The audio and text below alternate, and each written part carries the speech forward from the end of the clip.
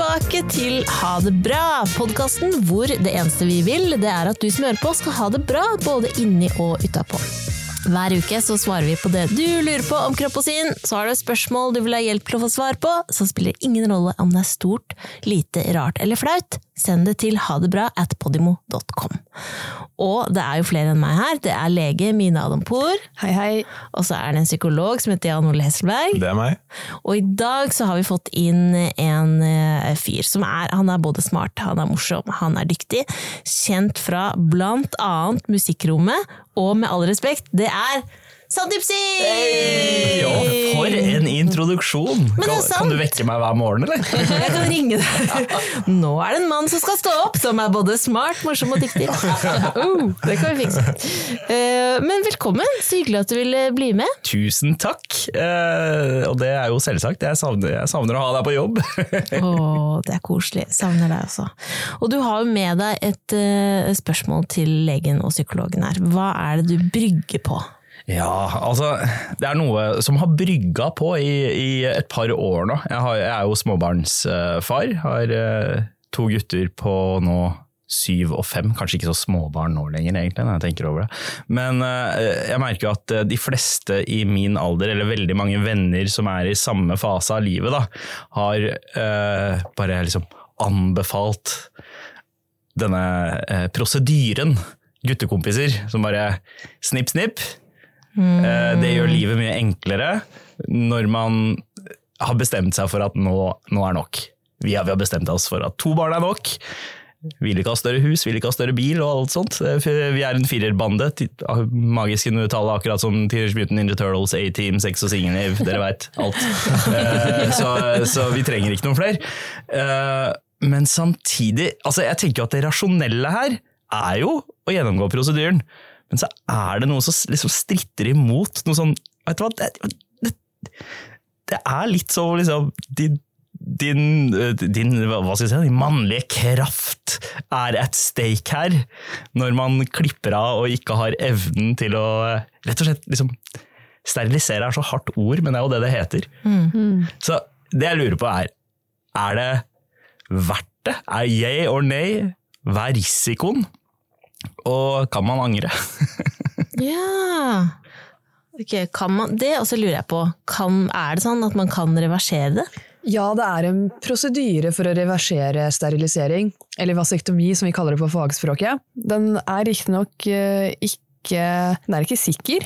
Det ikke alle som kan få gjennomført det, og det egentlig det et mye større inngrep enn selve vasektomien. Så det også knyttet mer komplikasjoner til det. Så du ganske sikker? Man regner med at det en permanent prevensjonsmetode. Selv om hos noen så kan det reverseres. Ja, og der blir valget vanskeligere. Med en gang det sånn, ja, jeg kjente det med en gang, fordi jeg har lest, jeg har søkt meg på vasektomi, så det sånn der, prosedyren reversible, og da tenker man, shit, det en kontroll-Z-funksjon her, liksom. Men det litt som å få seg en tatuering, da. Du må committe, liksom. Been there. Angrer. Som sikkert alle andre. Men bortsett fra det da, hva annet det? Fordi hva det man gjør? Det en veldig enkel og kort gjennomført prosedyre, som gjøres unna på noen minutter, og man hjemme samme dagen. Det såkalt dagkirurgisk inngrep da. Og det man egentlig gjør at man lager et lite snitt, sånn at sædcellene egentlig aldri når til kvinnens livmor da. Ja. Og da det spørsmålet... Så de der? De der, men de fraktes ikke videre ut med sæden, så du får sæd... Hvor blir de av? Ja, uten sperm. Så, men det liksom... Men hvor blir de av? Ja. Da ligger de der inne. Ja, og så kommer de seg aldri ut. De kommer ikke ut av testikkelen. De fanget. De roper. Det blir helt fluende sære der nede, liksom. Ja, små sanddyper som snakker med hverandre. Hva gjør vi nå? Vi kommer ikke ut derfra. Det sånn som fangene i fortet. Ja, det kommer ting ut, fordi sædblærene og... Sædblærene, faktisk. Nice. Sædblærene. Fordi sædblærene og prostatakjertelen produserer fortsatt den sædvæsken da. Så det kommer ut. Men det ikke noe spermier eller baby-sanddyper oppi. Nei. Nei, ikke sant? Og det jo fordelen med det, at det ikke noen babysandiper som popper ut. Men det, altså, jeg tenker på liksom smerten, og det en relativt smertefri? Relativt smertefri i et inngrep, ja. Og hevelse, blåmerke, nevnte smerter kan være komplikasjonene, men egentlig ikke noe verre enn det. Altså, har det noen negative konsekvenser for sexlivet? Nope, ingen. Nei. Så en trygg og effektiv prevensjonsmetode. Men hvis man redd for å miste sin mannlighet, da. Ja. Det har ingenting med det å gjøre. Det bare fordi de der fortsatt. Ja, de bare fanget. Ja, dette har jeg vært åpen om før, men altså, det var noen som skulle gjøre dette inngrepet her, kanskje min svoger. Og da var det sånn familien hans, som norsk-pakistanere, de var veldig sånn, nei, nå skal han kastreres. Så jeg måtte ta en samtale, en runde med de. Jeg var sånn, nei, han skal steriliseres, han skal ikke kastreres. Det 2 vidt forskjellige ting. Han fortsatt mann i morgen. Så det var litt sånn. Og han har 5 barn, svar. Han har 5 barn. Altså, fy søren. Det sjukt! Hvor svær den bilen? Den er svær, og så har de fått 2 katter, og ja, så nei, han veldig sånn, ja. Men jeg kjenner meg igjen. Jeg står litt i samme situasjon selv, og jeg tenker jo i utgangspunktet, selv om det irrasjonelt, selv om alt peker på at det en lur ting å gjøre, så det jo et sunt instinkt å ha. At man ikke skal ønske knivene velkommen nedentil i utgangspunktet. Men derfor det så lurt å stille de spørsmålene, for jeg tror veldig mange menn lurer på akkurat det der, og veldig usikre på de tingene. Ikke sant? Kommer det noe ut i det hele tatt?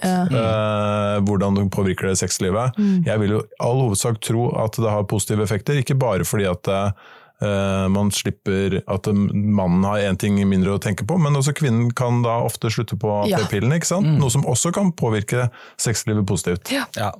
Jeg synes det en veldig hyggelig gest du kan gjøre for din partner. Ja. Det synes jeg jo. Fordi det alltid the ladies som må ta ansvar for det. For meg, hvis man i et fast forhold, at det alltid jeg synes det et lite helvete med all forskjellige typer prevensjon, og at det jo nesten provoserende at du kan gå inn og så bare gjøre det, og så gjør det nesten ikke vondt i det hele tatt. Det jo virkelig ikke noe problem.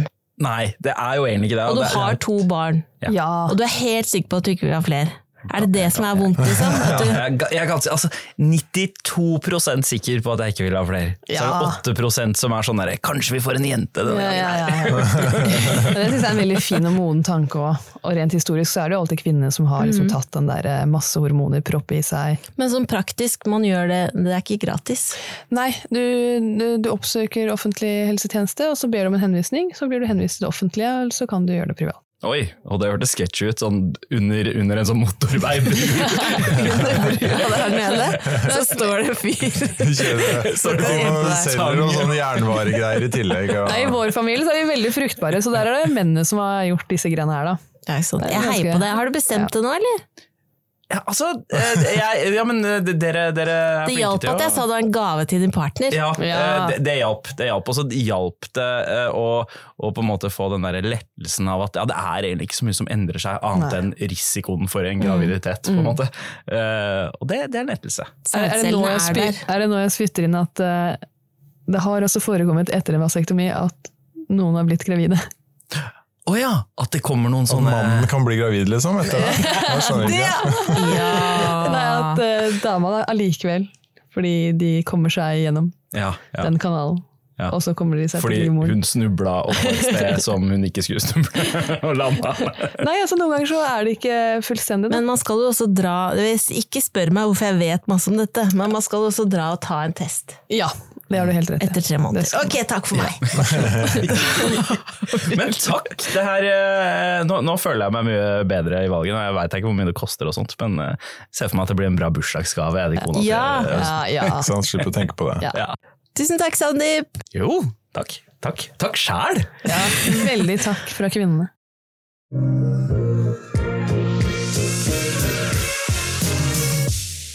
Nå så skal vi inn til innboksen igjen. Det en jente som heter Anna som skriver: Hei, fine dere. Jeg ble nettopp dumpa av en mann dere kan kalle Simen. Vi begge I starten av 30-åra. Jeg begynte virkelig å falle for han, og han gjorde det samme for meg, men eventyret ble brått avsluttet etter nesten 3 måneder. For en tid tilbake fortalte jeg han hva jeg ville ha I et forhold, nemlig å være en del av hverandres liv, med alt det som hører med. Planlegging av ferier, henge med hverandres venner og familie, og så videre.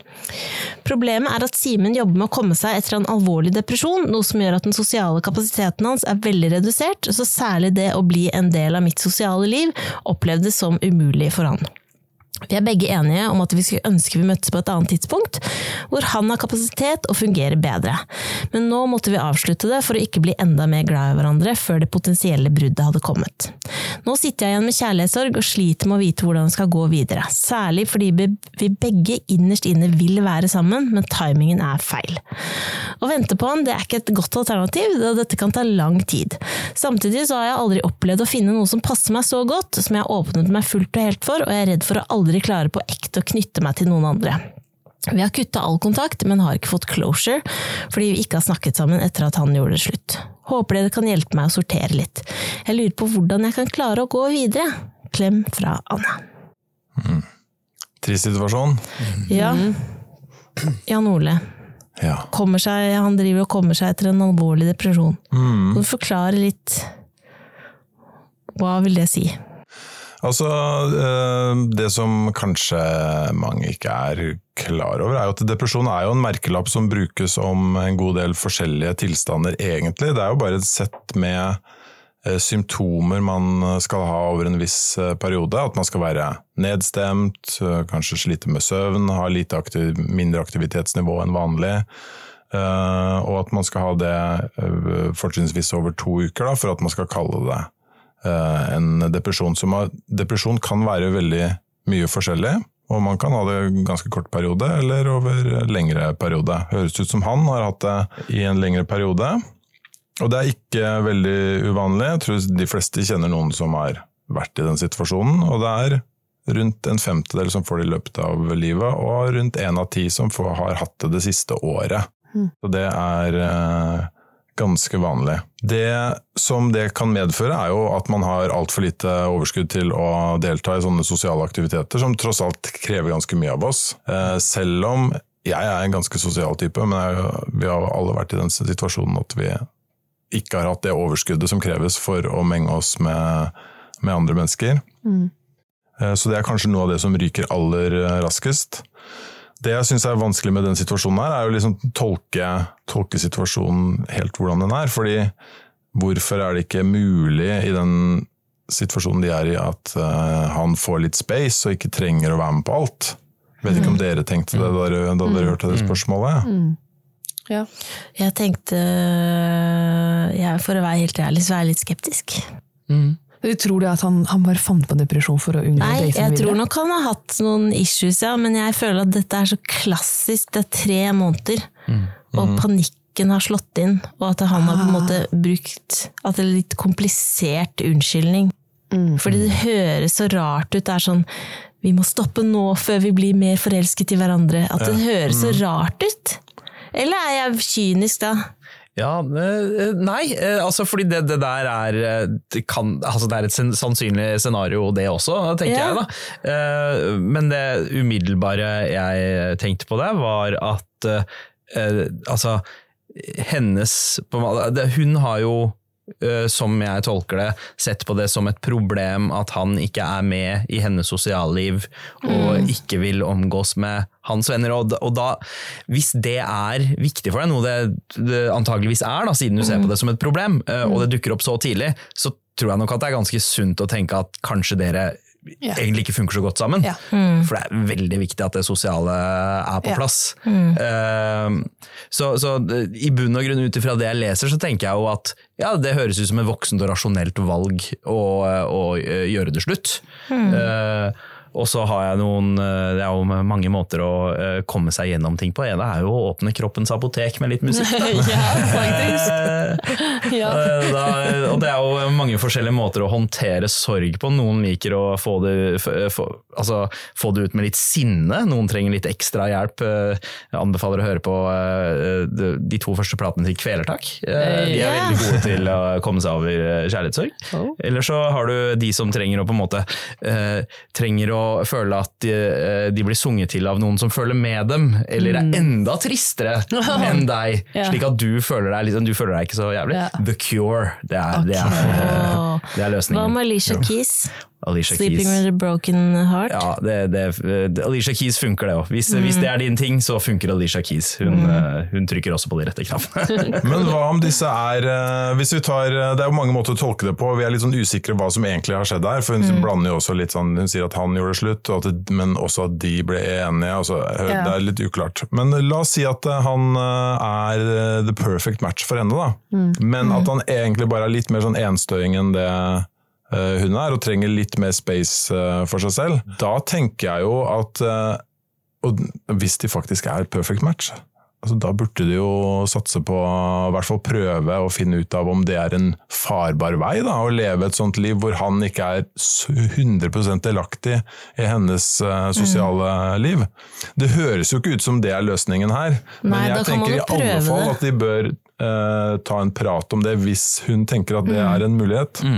Og hun sier jo at det ikke noe closure, selv om de har kuttet all kontakt, så det jo mulighet for å ta en prat, men jeg tror ikke hun blir fornøyd med det, hvis vi skal leve som parallelle liv. Det høres ikke helt sånn ut. Men samtidig, det har jo 3 måneder, jo ikke så lenge heller. Nei, det. Så, og det som bra med kjærlighetssorg, at det jo helt forferdelig, men det går jo over. Ja, det gjør det. Plutselig. Og så blir man liksom kjent med seg selv og sin egen evne til å ta imot følelser på en lite. Man mer sensitiv da.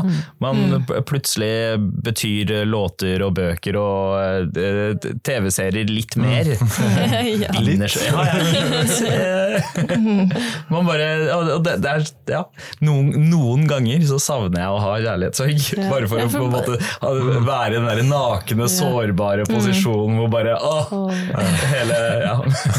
Så du kan jo, Anna, velte deg litt grann i det nå, spise is rett fra boksen mens du gråter og sånne ting. Og så et annet tips jo da, mitt beste tips å bare date noen andre fort. Mange dates. Det alle damer sier. Jo, men det ikke sant da? Og så plutselig, så bare det som noen slår på lyset, og så kjærlighetssorgen ferdig. Ja, det et ganske godt tips. Kom deg på Tinder. Swipe. Og så, hvis det da viser seg at da Simen plutselig nå han helt tipp-topp shape igjen, så kan jo det bli dem. Det jo mulig det, absolutt. Det mulig. Men closure eller ikke? Skal de ta en prat, eller skal de bare seile videre nå? Hva best? De har kuttet all kontakt, skal de glemme det? Ja, det lett gått videre. Ha det bra, Simen. Ja. Hadde det? Jeg tenker hvorfor ikke, det skader ikke med den ene praten liksom. Ja. Hva sier du? Ene praten? Jeg på lag Mina her.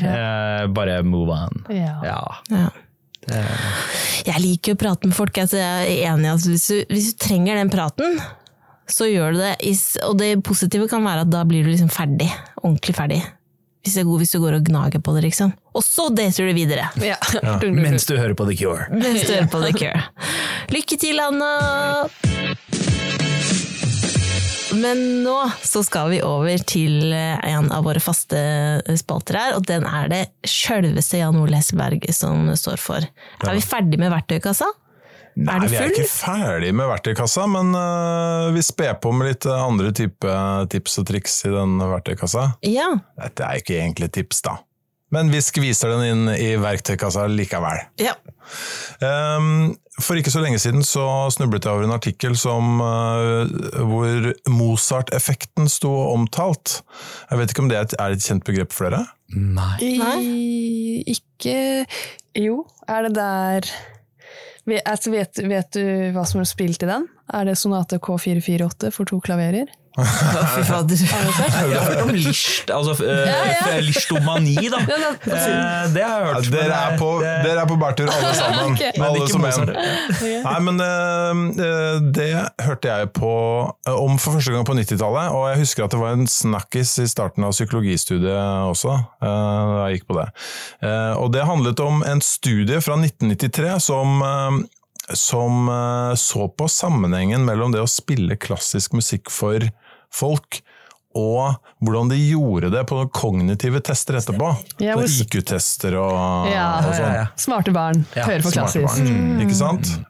Så dette her så ikke på da om liksom, smarte barn hørte på klassisk musikk, men hva skjedde når man spilte klassisk musikk for barn? Og så konkluderer forskerne med at de gjorde det bedre på de testene etterpå. Og den studien er en av de mest siterte studiene innenfor psykologi fra 90-tallet. Tusenvis av siteringer, og det utløste egentlig en sånn kaskade av produkter som bygget på dette, altså på Mozart-effekten. Så hvis man søker på det, så kan man se også CD-er og sånt som ble solgt på 90-tallet. Den rettet mot barn. Ja, det kanskje var det da. Ja. Det var sånn hun kom seg gjennom medisinstudiet.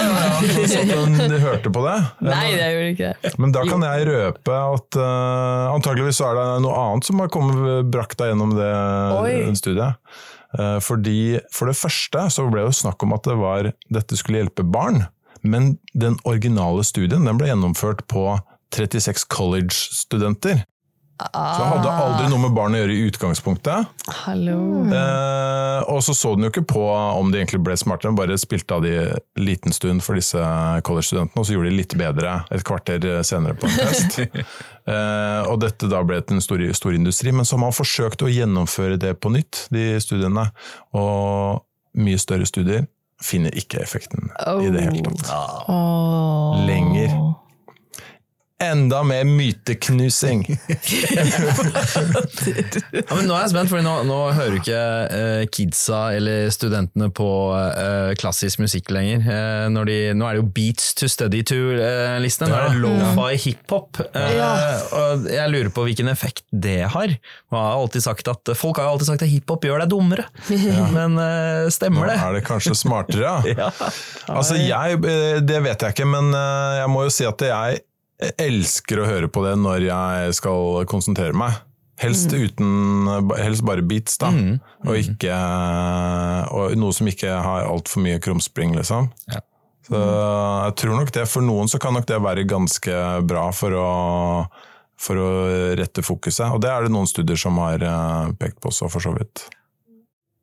Litt sånn monotoni, det får deg en sånn zen-rytme, holdt jeg på å si. Jeg har aldri skjønt en greie med klassisk musikk, fordi klassisk musikk kan bevege deg, og er så mye dynamikk i at det er sånn der, oi, den tar oppmerksomheten vekk fra arbeidet, mens beats to study to, funker altså. Det er den nye Mozart-effekten. Kidsa kommer til å bli drittsmarte. Fy fader, du knuser myter, og det er veldig bra, Jan Ole. Tusen takk. Musikk åpner kroppens apotek, da. Det gjør det. Ja, derfor Sandeep er så happy hele tiden. Det er noe av det fineste jeg har hørt. Ja, men det gjør det. Musikk åpner kroppens apotek. Ja, det frigjør dopamin og endorfiner. Dette må du gjengi i din musikkpodcast. Ja. Det er lykkehormoner. Vet du hva? Jeg trenger en spesial. Ja. Vær så god. Kanskje jeg skal åpne apotek. Ja. DJ Apoteka.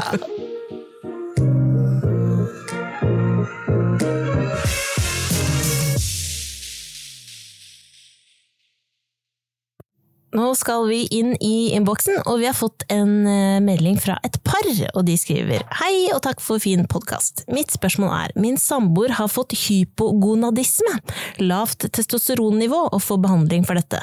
Det startet i 2018, men han oppsøkte hjelp først i 2020.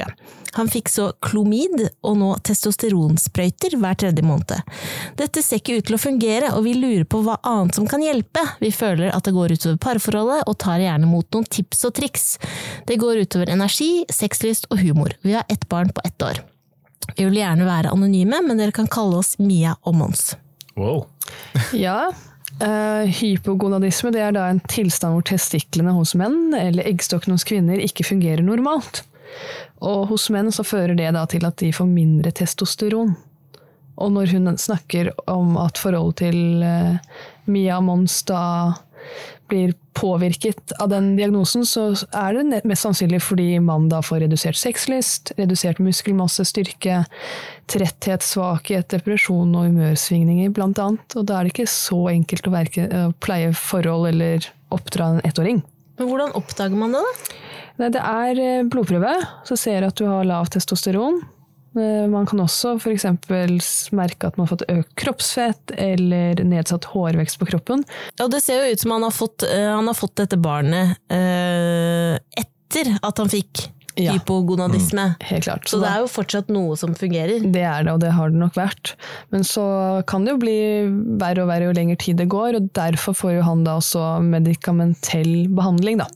Man prøver å erstatte det testosteronet på en annen måte, og så har de forsøkt tablettform, og nå får han testosteronsprøyter. Ja.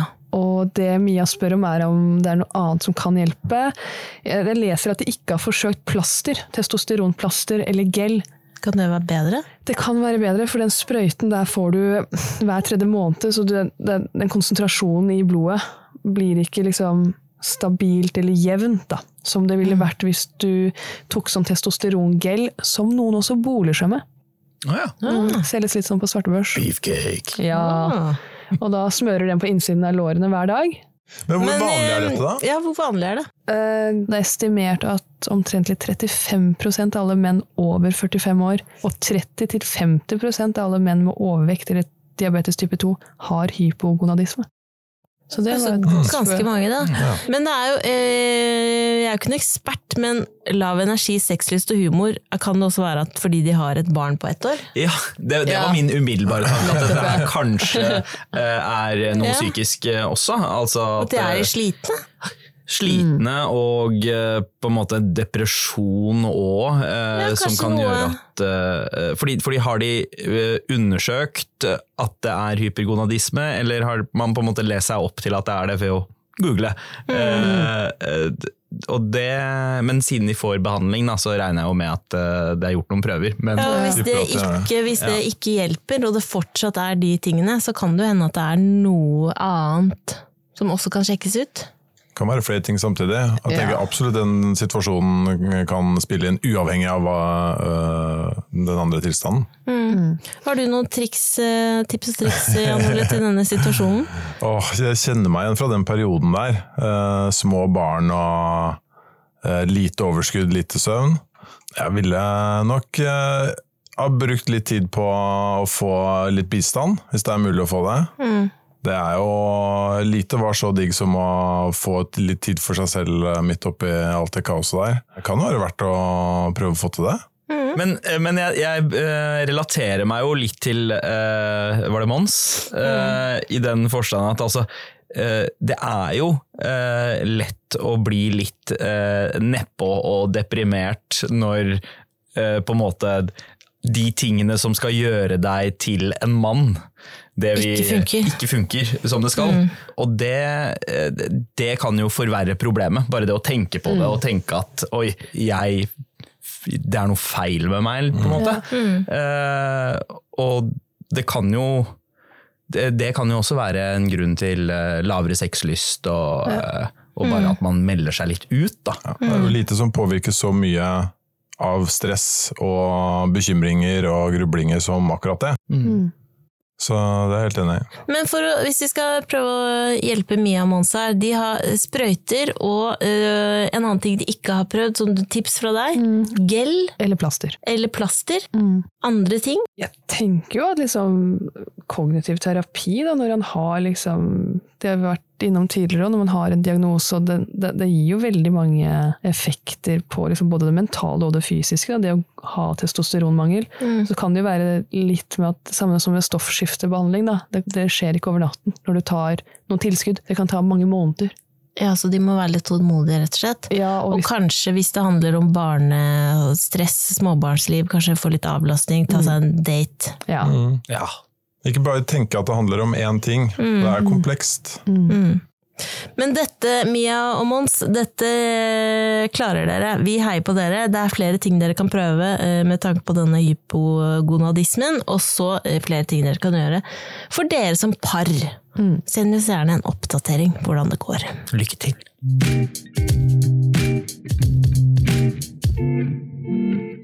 Nå skal vi inn på legekontoret til Mina. Ja. Hva det du skal lære oss i dag da? I dag så lover jeg at jeg ikke skal skremme I hvert fall. Deilig. Ja, I dag skal jeg snakke om benskjørhet, og hvordan du kan forebygge det. Kom igjen da. Hey, happy hour! Og hva som skjer hvis man ikke forebygger? Ja, men det viktig, fordi Norge ligger I verdenstoppen I benbrudd. Oi! Det fordi det glatt.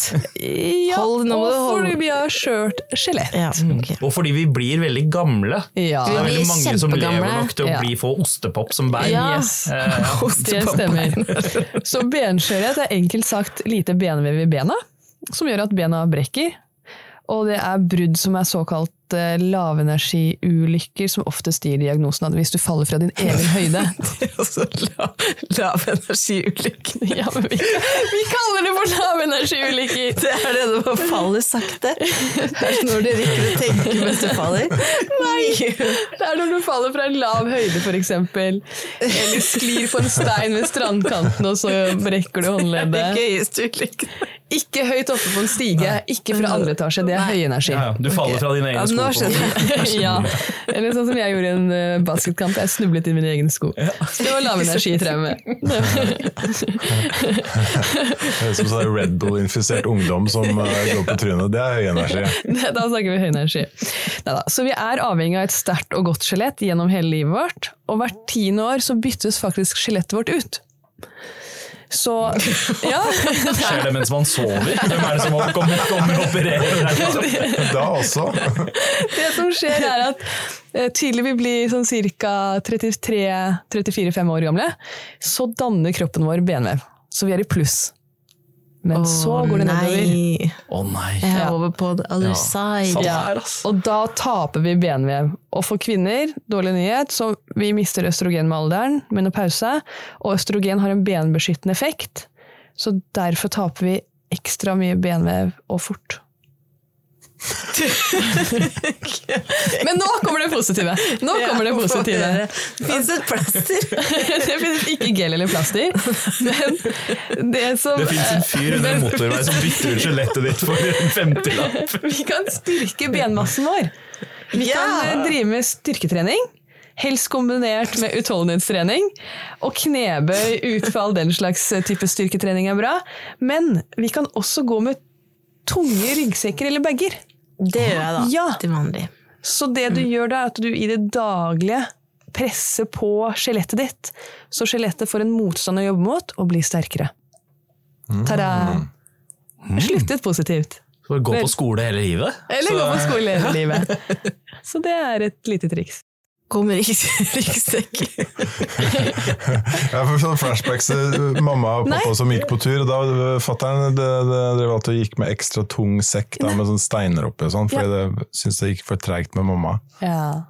Skjelettet hans, prima. Det prima.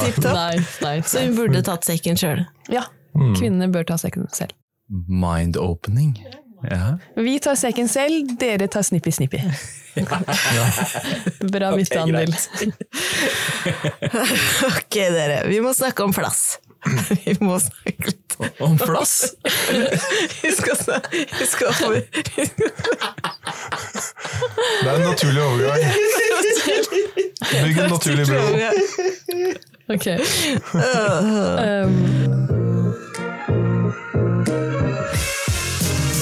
Ok, det en som skriver: Hei, jeg vet ikke om dette en kjent problemstilling, men jeg skulle gjerne hørt hva dere har å si om temaet. Jeg klager å inn I det som står på. Skjønner at du sliter med å komme deg gjennom det spørsmålet her, altså. Uff, kan du lese det, Anders? Jeg kommer ikke til å klare å komme meg gjennom det. Ok. Vil du lese det, Sandeep? Skal jeg lese det? Jeg klarer ikke å lese det. Ok, greit. Ja, siden jeg leser den for første gang, så jeg klarer som regel å holde maska da. Beæret av å være første mann til å lese et lyttespørsmål i programmet her. Hei, vet ikke om dette er en kjent problemstilling, men jeg skulle gjerne hørt hva dere har å si om temaet. Typen min liker veldig godt å få hodemassasje, og gjerne bli klødd veldig hardt i hodebunnen med negler. Jeg skal ikke kinkshame noen her, altså, men dette starter bra. Jeg fortsetter. Snill som en kjæreste skal være, så gjør jeg det foran. Men det som er litt annoying er at det flasser veldig av håret. Er det da flass eller bare tørr hodebunn? Eller er det bare sånn at man må regne med når man skraper med negler? Altså, det flasser ikke egentlig til vanlig, kun etter slike hodebunnsmassasjer. Jeg skjønner ikke at noen egentlig liker dette.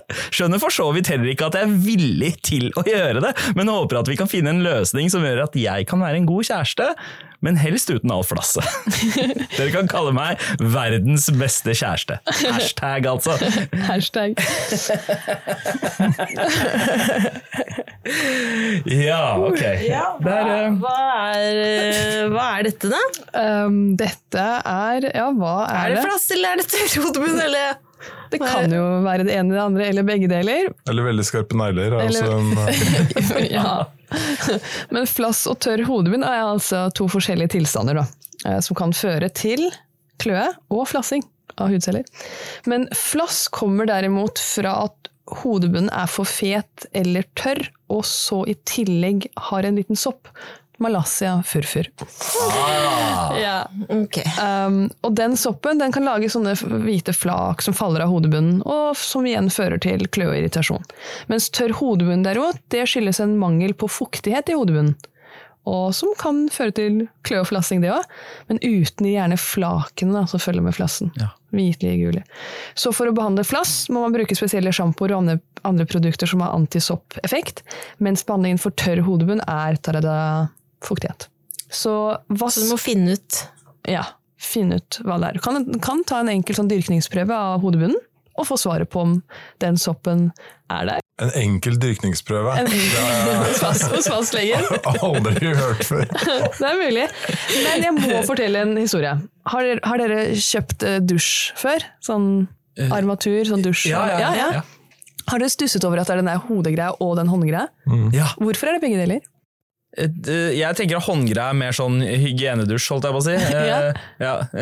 Så litt og føttene er jo veldig langt unna den der. Ok, da vet jeg hva dere to gjør med den. Hva gjør du med den håndgreia?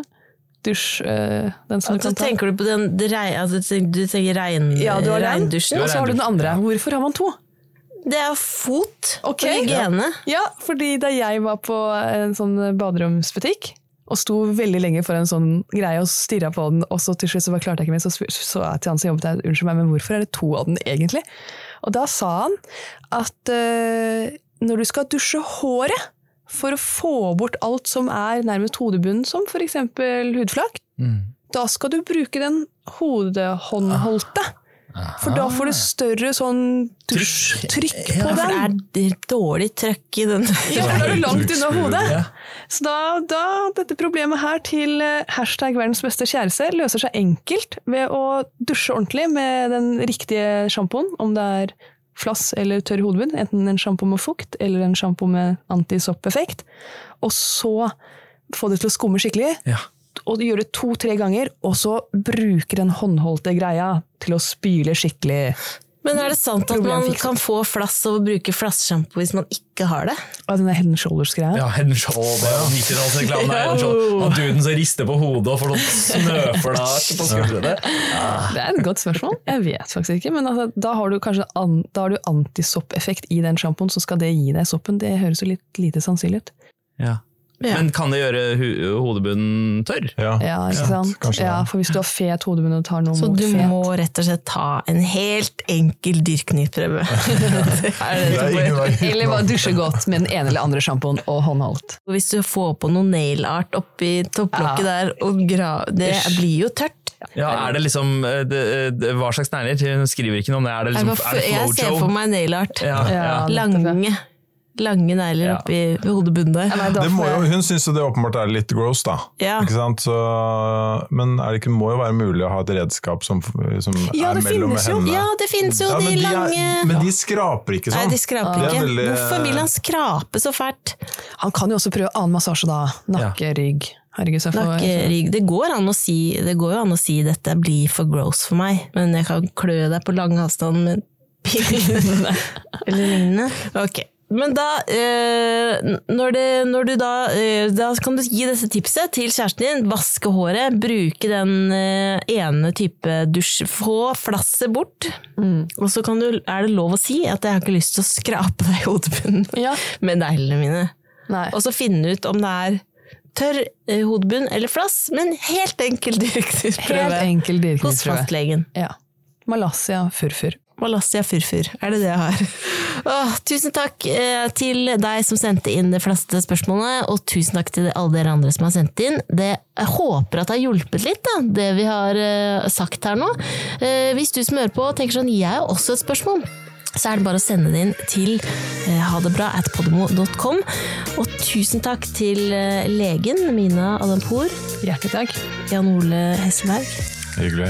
Og tusen takk til Sandeep Singh for at du ville være med. Det var en glede. Det var så gøy. Og så håper jeg at du som hører på har det bra, for vi vil jo bare at du skal ha det bra da. Du har hørt på Ha det bra, en podcast produsert av Anti for Podimo.